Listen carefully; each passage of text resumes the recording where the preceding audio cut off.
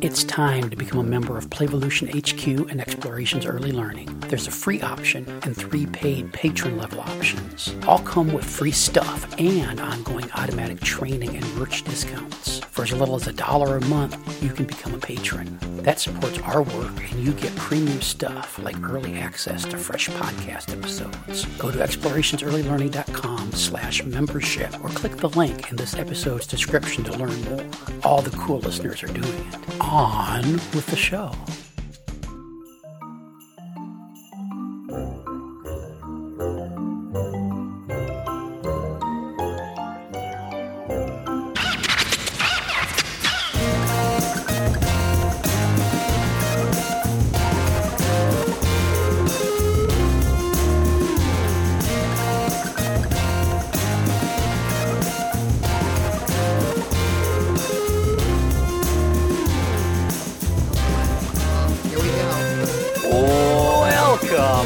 Bar and Grill Podcast. Jeff Johnson here with Lisa fucking Murphy. How you doing, Lisa Murphy? I am wonderful. How are you, Jeff? Oh, I am delightful. I'm in the middle of kind of a pod week. Last Friday, we're recording on a Monday morning. Last Friday or Saturday morning, I recorded with Brett. We kind of go off topic from early learning with those episodes, and so Brett and I talked about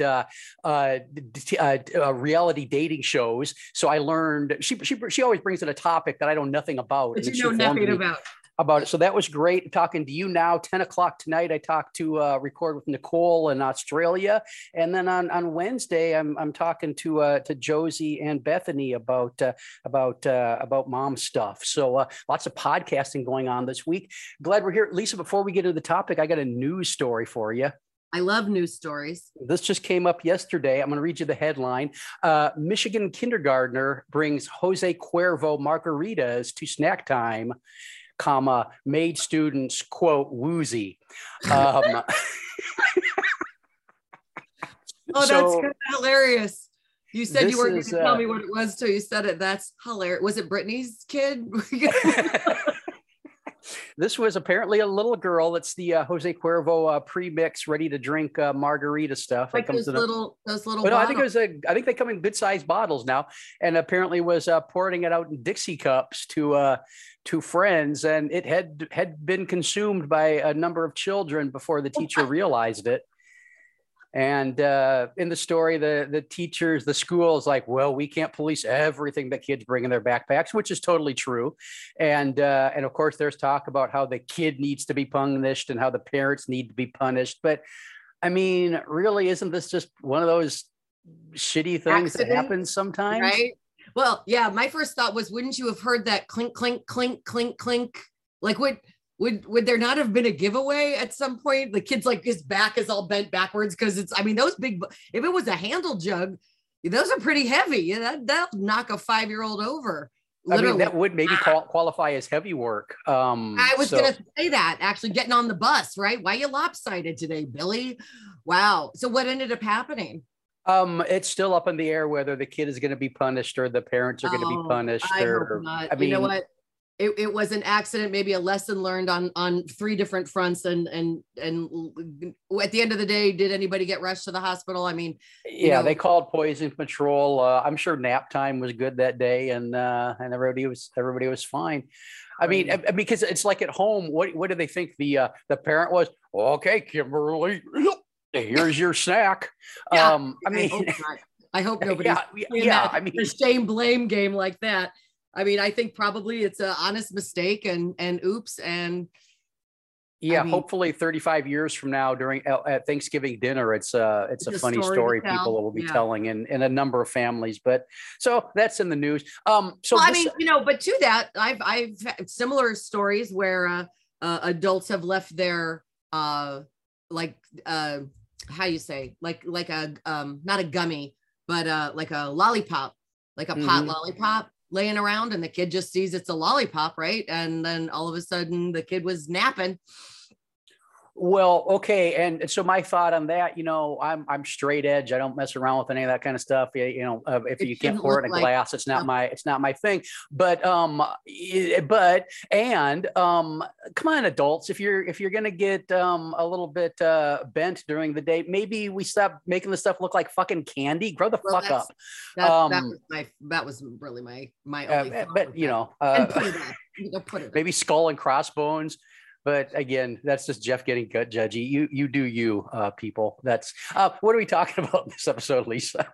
Well, I got a really interesting an email a couple weeks ago, and I was so intrigued by her statement that I said, I'm going to invite you to book an office hours hour with me, because I really want to unpack why a self-professed play-based person in a professed play-based program is telling me there was too much play.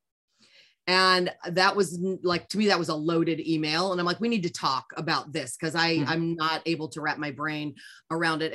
And she very graciously, she booked it. She paid me for my office hour time, and we unpacked that. And I was very candid with her up front. I'm like, I'm mostly really curious as to how this can actually happen. And of course, if you know me, it's all verbiage. It wasn't that they weren't that they were playing too much. It was more of that kind of run around the room, just kind of not really able to make anyway, for me, it came down to that there just wasn't enough choices and options being provided.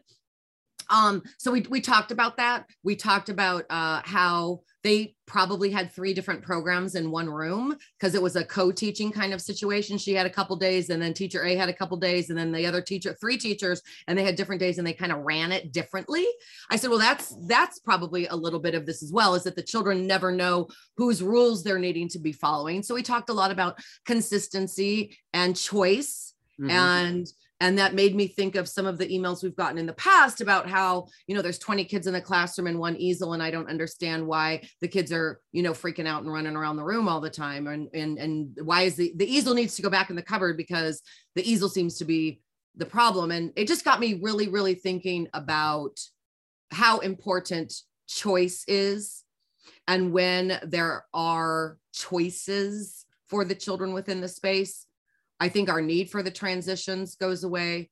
Our misguided, I think, thoughts that the thing is what's making the kids go out of control, when really it's probably the lack of the thing, as in like the easel. If the easel only comes out, once a week, once a month.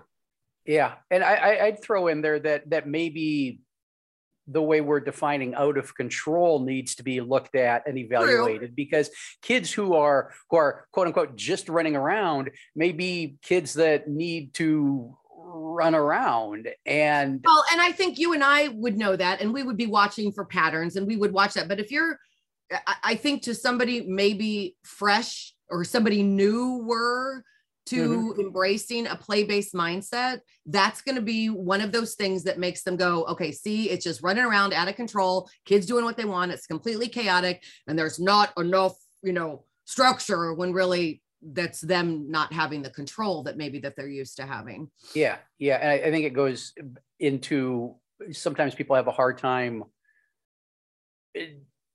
untangling what the activity, what the learning involved in the activity. So that running around, lots of learning going on there. Just being able to maneuver your body and only bump into 10% of the stuff you run by is a skill, and all the core work involved in keeping your body upright while you're running around. And all of that is valuable learning stuff in the preschool years. Well, but it doesn't look like school readiness. It doesn't, right? And so if you're new, that's what I'm saying, is that could be very easily that thing that pushes you back to where you were trying to leave from, metaphorically.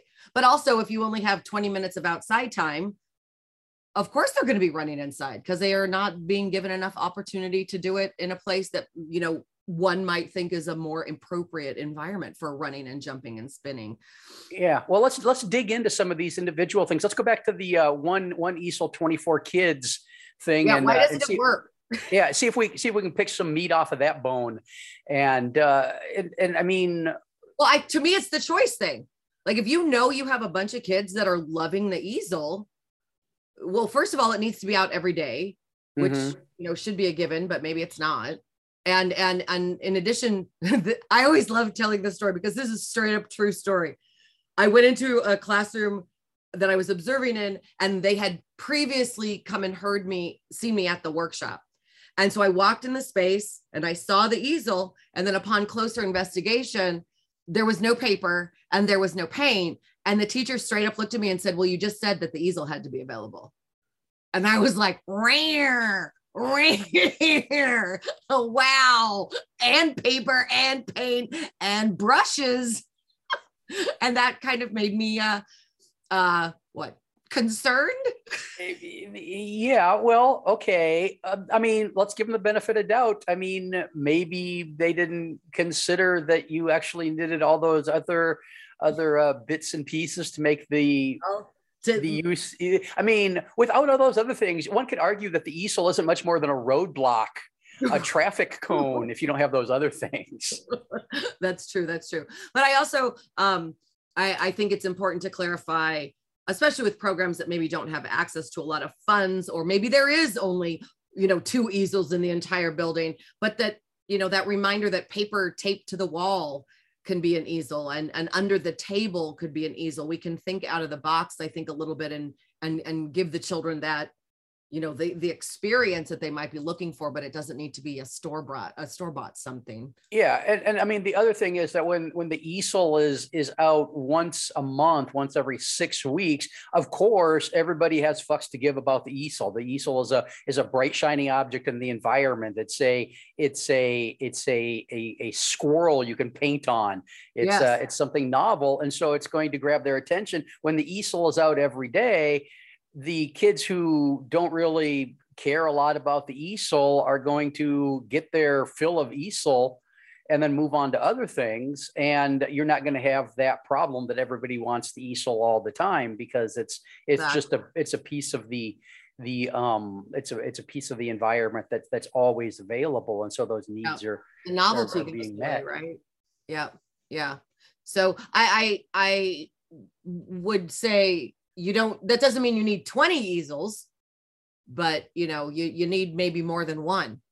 But I also think that you learn that about your kids, right? A particular year. Like we've talked in the past about how some years seem to be more of a block heavy interest year, and some is more of a dress up interest year. And we make those midstream adjustments. If you've got a bunch of easel kids this year, then, rob Peter to pay Paul, steal some of that real estate from one of those centers that, you've given 50 square feet to, that maybe doesn't need 50 square feet. So I think we don't have enough space argument can often be unpacked a little bit as well.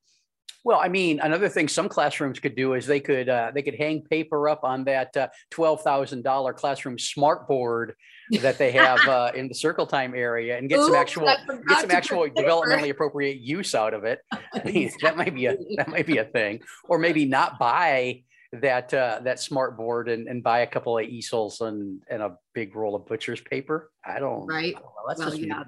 That's a whole other conversation, right?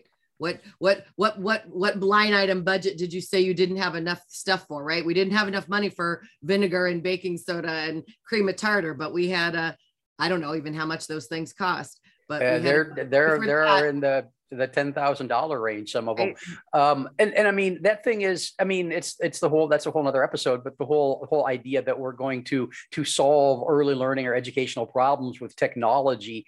I mean, Look, I mean, kids used to write on a piece of a stone slate with a piece of raw chalk. That used to be school. And so when they came up with the actual chalkboard in the front of the classroom, man, that was high technology, and everything was going to get better then. And I mean, when we came up with ballpoint pens instead of the feathers and quills, instead of the feathers and quills, or the ink bottle holders on the desks, man, that was high tech back then too, and that was going to solve educational problems. So turning technology to solve problems that really don't exist if we embrace play doesn't have a long history of success.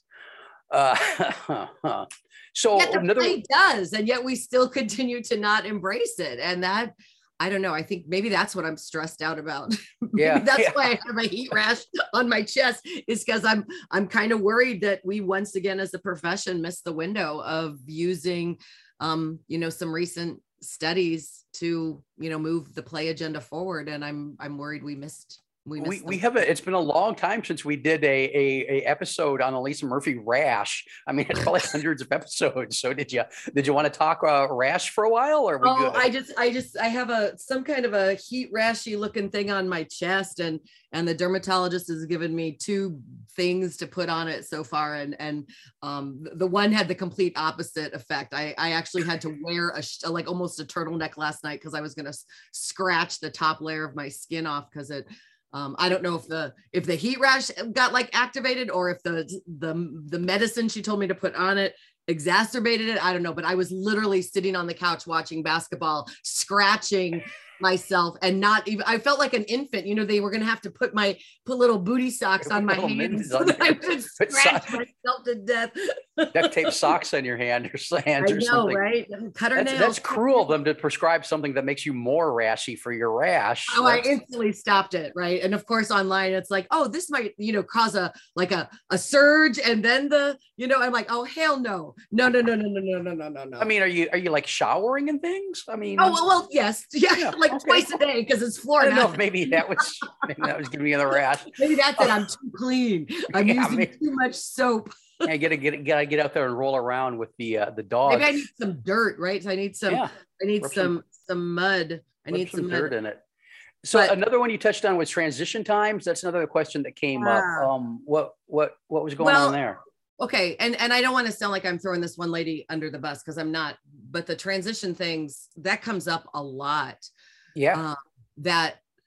And I don't remember if we unpacked this piece or not. One of the things that came up during a Zoom call a few months ago was most of the people in the audience were like 100% on board with the idea of getting us close to that schedule of good morning, come on in, go play. Mm-hmm. Right. And maybe there's, a couple lines in the sand, you got to be in the lunchroom by 11, whatever, the yard is small. You got to be outside at 10, but barring that, right, like maybe 3 non-compromisables, the rest of the day, the kids play, and I'm facilitating and translating for people who don't see it on their own. Easy breezy. Most people realize that we're like, that would be ideal. The pushback was a lot of, well, I work with children with special needs. And so if they don't know what's coming next, they like go off. And we paused for a minute, because I was like, this comes up enough that maybe we need to brainstorm something here in real time. And, I'll tell you, Jeff, it jumped into my head, and I felt pretty proud of myself. I'm not going to lie to you. So they currently had and for our listeners, I'm drawing my hand. I'm bringing my hand like a vertical. It was a vertical pictorial flow to the day, right? There was a picture of, just to use an example, the picture of an easel, picture of books, right? So that we went from this to this, to this, to this, to this. And in the heat of the moment, somebody important must have been on duty. I said, well, if you've essentially got them thinking that everything goes vertically, what if you then moved one of the things up and made it a little more horizontal, right? So you went, instead of one thing, there was one choice, but then there were 2 choices during that same time frame. And then everybody acclimates there for a little bit. And you gradually, for both the staff and the children, you turned your very lockstep vertical schedule to more of a horizontal one. Mm-hmm. So maybe there would be one thing everybody did together, but then from the rest of the day, the kids could have the choice of all the stuff horizontally. And I have found that I've plopped that into workshops since then, whether it's children with special needs or not. And I think that helps people start to see, helps to start embracing that idea of more choice. Yeah. And the people like their transition times, and they like dinging the bell after 20 minutes. And then everybody rotates, that kind of setup from, you're in the dramatic play area, you got to move to the block area. Yeah. But the more I I don't know, you start dropping studies and you start dropping, you know, statistics, and you can't be telling me out of one side of your mouth that you want high levels of executive function skills and self-regulation if you've got 20-minute chopped up schedules, because you're not going to get that. So you either don't really want that as a goal, or you're very out of touch with the research and don't realize that if that really is a goal, it's time to change your practice. Yeah. Right. And I think too many times the vibe that I get is like that people think I'm trying to take away what they know from them. Like I'm trying to take their stuff away. And I'm like, I'm not trying to take your stuff away. And it's not that I don't like what you're doing. It's that your stated goal and your practice are impossible. You cannot go they don't go hand in hand. So you gotta do the work at this point and realize that you're not going to get the outcome that you're looking for if you continue down this particular path of.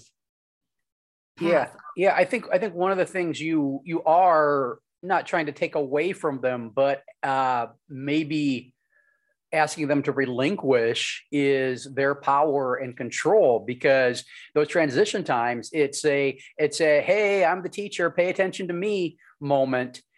Stop what you're doing, come and pay it, time to go do something else. So it's a real power thing. And I think a lot of people in a lot of situations have a hard time relinquishing that because, for whatever reason, they don't feel powerful in other parts of their day, or that's the way it was when they were a kid. And so that's the way it needs to continue to be, or whatever. So I think a lot of people have a hard time breaking up with it just because of that power thing. Yeah. And the teacher thing, right? It's when I get to play teacher, I get to use my master's degree. And I don't know, we've talked about it before. It just, why it doesn't need to be so complicated, but if your ego is still so central to the process, it's going to be really, really, really hard. You can wave the play banner and wear the shirts all day, but until you get rid of the ego and control need piece, there's always going to be a reason why you don't take one step closer to embracing play. Always. Well, I mean, if you paid $10,000, $15,000, $20,000 a year for a 4-year degree in early learning, to where you basically learn how to do lesson plans and a bunch of transition time songs, it's really, really hard to break up with lesson plans and transition time songs. And so, I mean, it's you start wondering, well, what did I get out of that education?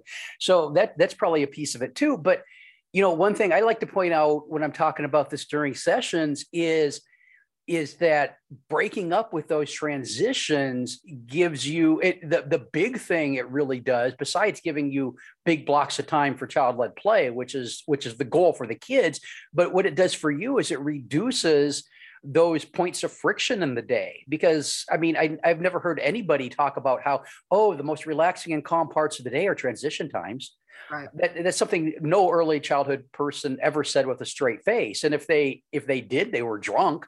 Or just lying. Yeah, but I got this bell for Christmas. I want to use my bell. Yeah, it was a gift. I love this bell. You know, and you know, it's shaking the bell louder is not going to smooth the transition, right? Because at the end of the day, it's an inappropriate expectation.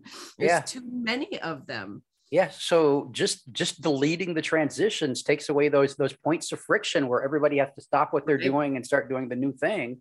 And it's much more, it's organic, right? I know that I use that word probably too much, but like, why? It's so much interrupting and so much of us doing to children what we would not want somebody doing to us.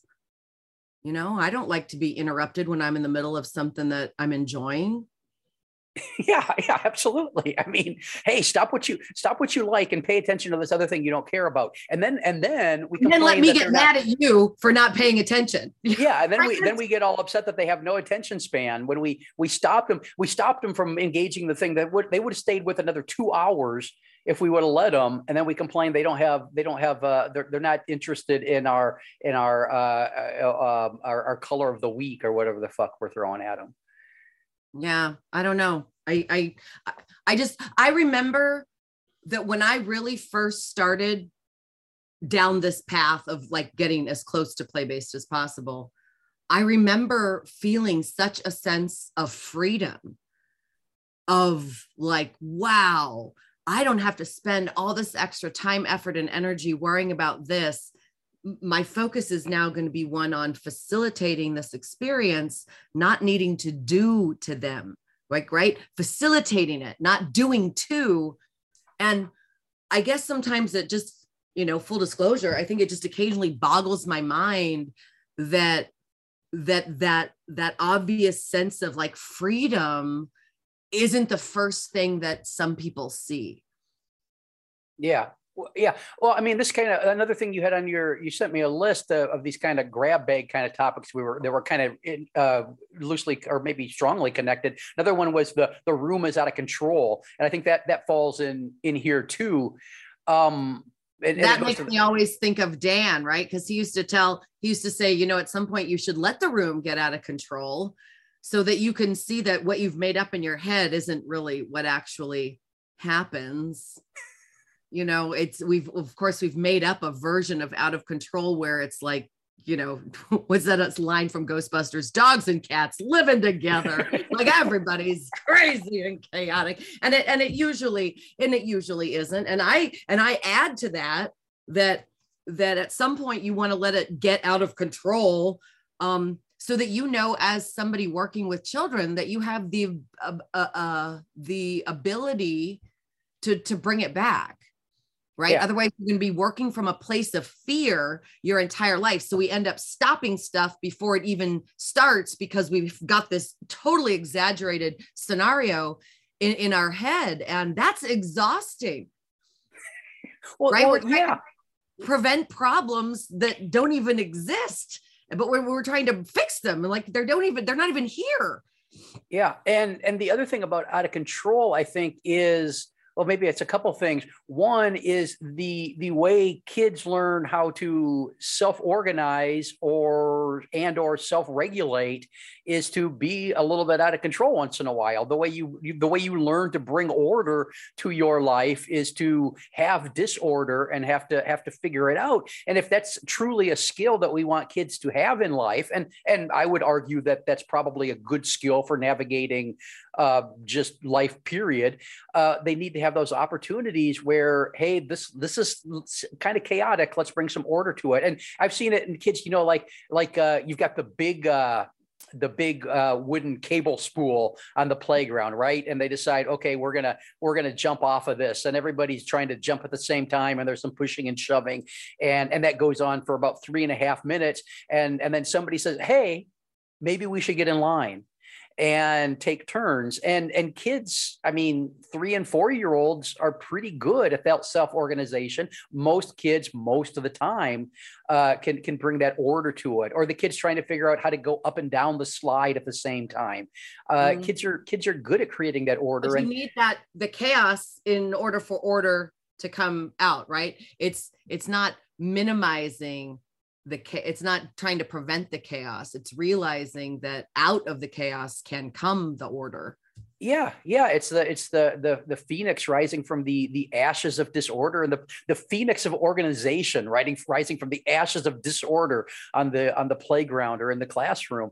And it's great. I mean, that chaos, that disorder, that lack of that out of control is kind of a seed that allows this other stuff to bloom, really, when we allow for it. And I also would add that probably gets easier for adults to facilitate as their own experience gets stronger, right? Sure, because it's the same thing for them. It's an opportunity to practice, right? This so thing. I'm paying attention to all that, but I want to see, right? And we talk about that in the being child-centered session, and in the book is you got to move to the sidelines, right? Because at some point you got to kind of do some assessment and figure out, okay, I think I've kind of taught him some stuff, or I think I've modeled some stuff. How do I know that it's sticking? And so if I let that scenario go on like 1, 2, 3, 4, like just 4 steps beats longer than maybe I would have yesterday, then I start to gather some data on where are these children, where are they in their process of creating order out of the chaos. And if I had stepped in, I would have deprived Mackenzie of the opportunity of practicing, right? Because Mackenzie's saying, stop pushing, get in line.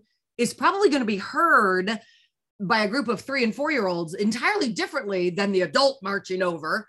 Yeah. Right. And saying, get into line, and trusting children.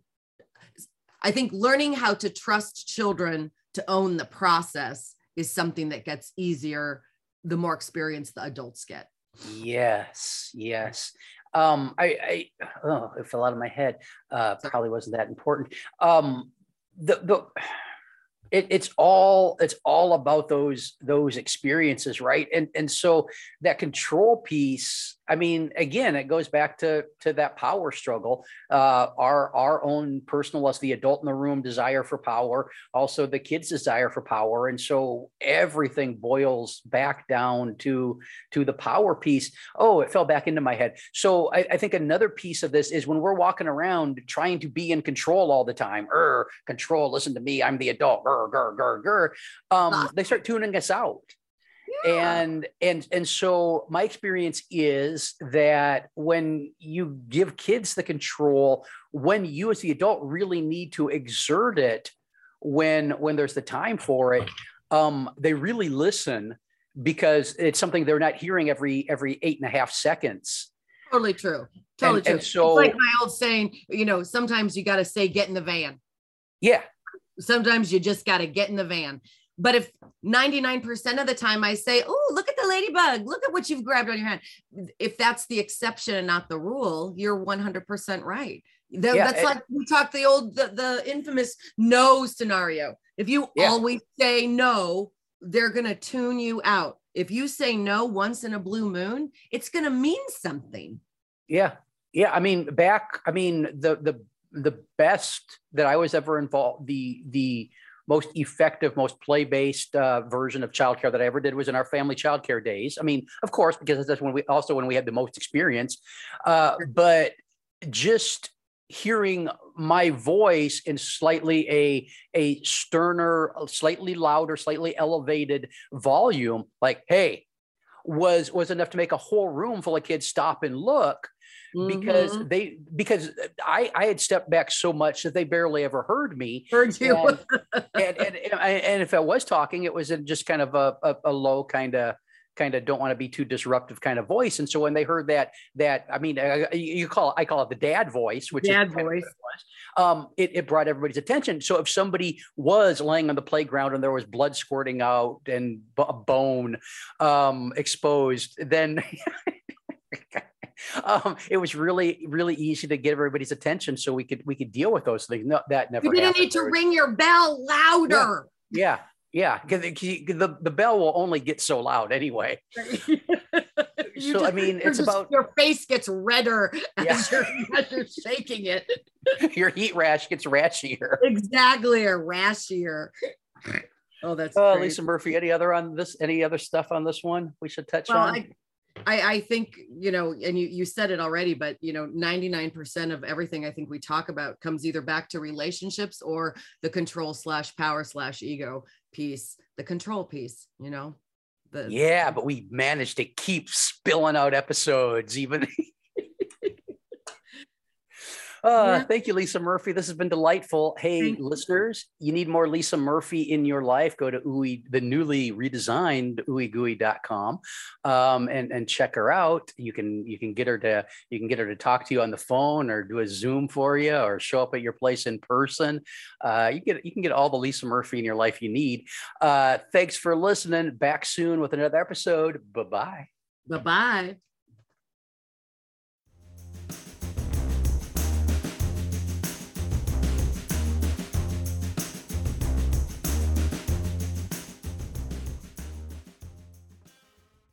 This has been an Explorations Early Learning Upstairs Studio production.